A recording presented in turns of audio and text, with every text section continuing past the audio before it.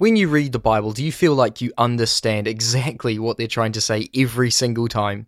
You're listening to the Youth Bible in 1 Year, day 351, and in today's devotion, How to Read and Understand the Bible, we see that there are three main questions that we need to ask, and there are three main helpers that help us to understand these questions. So let's find out how to read and understand the Bible in today's devotion.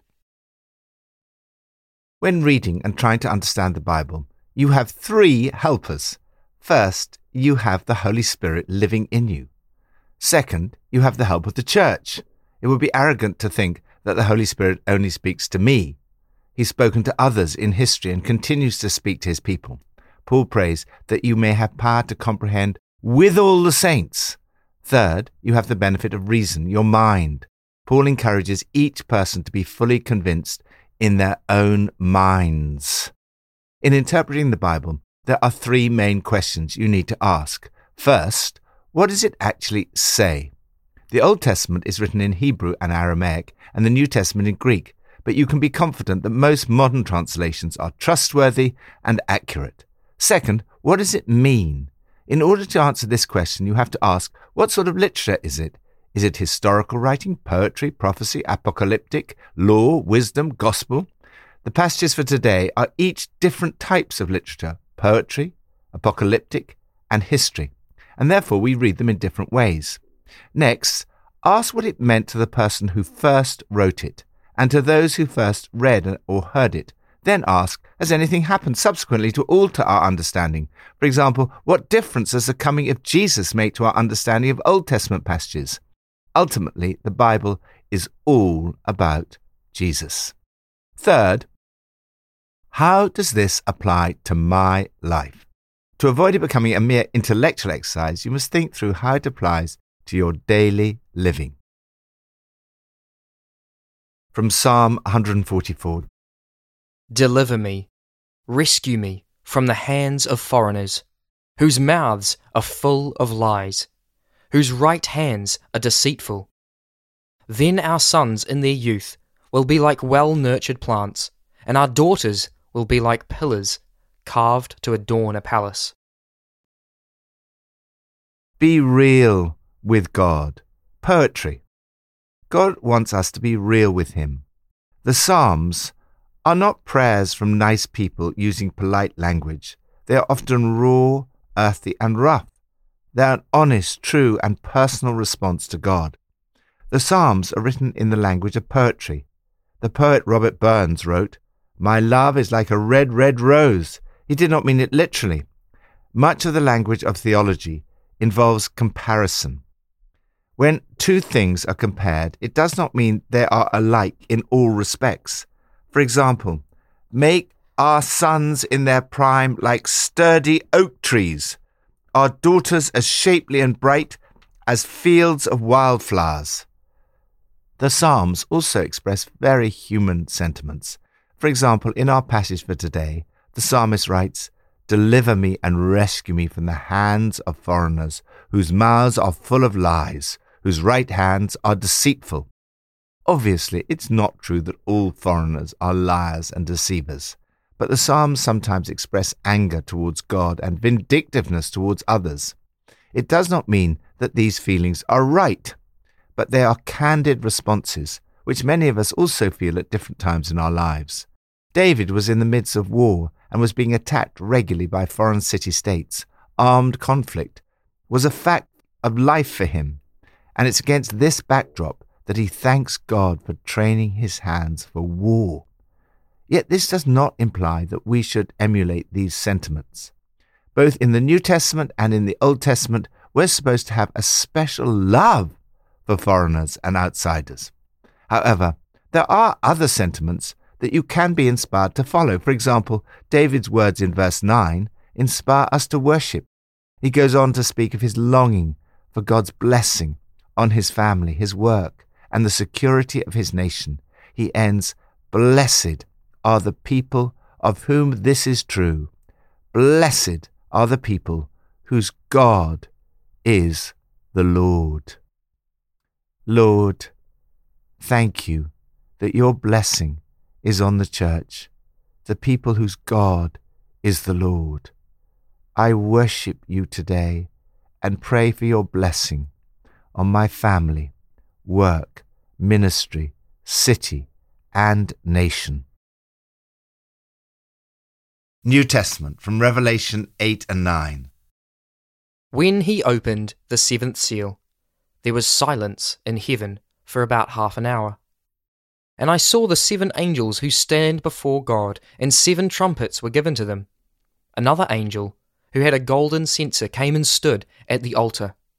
He was given much incense to offer, with the prayers of all God's people, on the golden altar in front of the throne.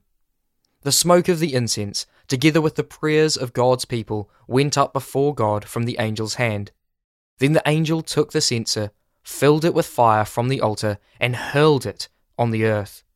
And there came peals of thunder, rumblings, flashes of lightning, and an earthquake. As I watched, I heard an eagle that was flying in mid-air call out in a loud voice, "Woe, woe, woe to the inhabitants of the earth, because of the trumpet blasts about to be sounded by the other 3 angels." Make a difference by your prayers. Apocalyptic. Apocalyptic literature is the literature of dreams and visions, of divine mysteries, and the end of history. It's full of symbols that need to be decoded. In it, we're given glimpses of things that are often at the very limits of human understanding. The complicated and fantastic imagery can help us to begin to grasp things that are beyond comprehension. Apocalyptic literature is notoriously difficult to interpret. Within the Bible, it's found in several places, especially the books of Daniel and Revelation. Typically, the reading from the apocalyptic writing for today is not easy to understand. It appears to be Christ calling the world to repentance and his warning of the coming judgment.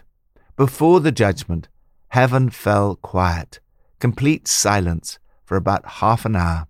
During this period of trembling suspense, all of heaven is silenced, possibly symbolizing the opportunity for the prayers of God's people to be presented to and heard by God. The 7 trumpets suggest that he's doing everything in his power to bring us to repentance. God's desire is to warn us of the inevitable consequences of our ways. The first 4 trumpets herald damage to nature. There is an environmental disaster, chaos in creation, human tragedy, and harm to the cosmos. Then the 5th and 6th angels herald damage to human beings. In the midst of this, you can see the importance of your prayers. Another angel was given much incense to offer, with the prayers of all the saints. The smoke of the incense, together with the prayers of the saints, went up before God from the angel's hand. The exact effect of the prayers is not clear, but what is clear is that your prayers are heard by God. Your prayers matter. They make a difference. We live in the time between the first and second coming of Christ. We see evidence of much of what is written about in these chapters happening in our world. Our response should be repentance and prayer. Lord, I want to examine my own life and repent of any known sins. Thank you that you hear my prayers and that they make a difference. Old Testament from Ezra 1 and 2. In the first year of Cyrus, king of Persia, in order to fulfill the word of the Lord spoken by Jeremiah, the Lord moved the heart of Cyrus, king of Persia, to make a proclamation throughout his realm, and also to put it in writing. This is what Cyrus, king of Persia, says: "The Lord, the God of heaven, has given me all the kingdoms of the earth, and he has appointed me to build a temple for him at Jerusalem in Judah. Any of his people among you may go up to Jerusalem in Judah and build the temple of the Lord, the God of Israel, the God who is in Jerusalem, and may their God be with them. And the people are to provide them with silver and gold, with goods and livestock, and with free will offerings for the temple of God in Jerusalem." Then the family heads of Judah and Benjamin, and the priests and Levites, everyone whose heart God had moved, prepared to go up and build the house of the Lord in Jerusalem. All their neighbors assisted them with articles of silver and gold, with goods and livestock, and with valuable gifts, in addition to all the freewill offerings. Fulfill God's purpose for your life. History. God has a purpose for your life. You are called to do something special for Him. The book of Ezra shows us that even when it is God's plan, there will be plenty of opposition and resistance. But God is with you, and God's plans will ultimately succeed. In the book of Ezra, we find ourselves in the more familiar territory of history. The historical books of the Bible are not simply records of what happened. They also provide interpretations of the events they describe. Historical writing was seen as a prophetic activity, both recording the facts and explaining or revealing how God was at work through the events that are described. The opening verse of Ezra is an excellent example of this bringing together of fact and interpretation. In the first year of Cyrus, king of Persia, in order to fulfill the word of the Lord spoken by Jeremiah, the Lord moved the heart of Cyrus, king of Persia, to make a proclamation throughout his realm and to put it in writing. Contemporary inscriptions show that Cyrus, king of Persia, allowed other captive nations to return home as well. At the same time, the writer explains the significance of these historical events. He highlights how they fulfilled the earlier prophecy of Jeremiah, that the exile would last approximately 70 years. This is not just a lesson in ancient history. It is a revelation of God. It shows us God's faithfulness to His people. It reminds us that He's a saving God, and it demonstrates how He is in command and control of history. The events Ezra describes in these chapters took place in 536 BC.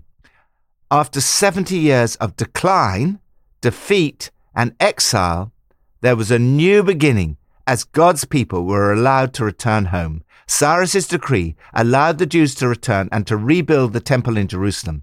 Ezra focuses on rebuilding the temple and Nehemiah on the rebuilding of the walls of Jerusalem. However, their underlying motives were exactly the same. They were concerned for God's glory and God's people.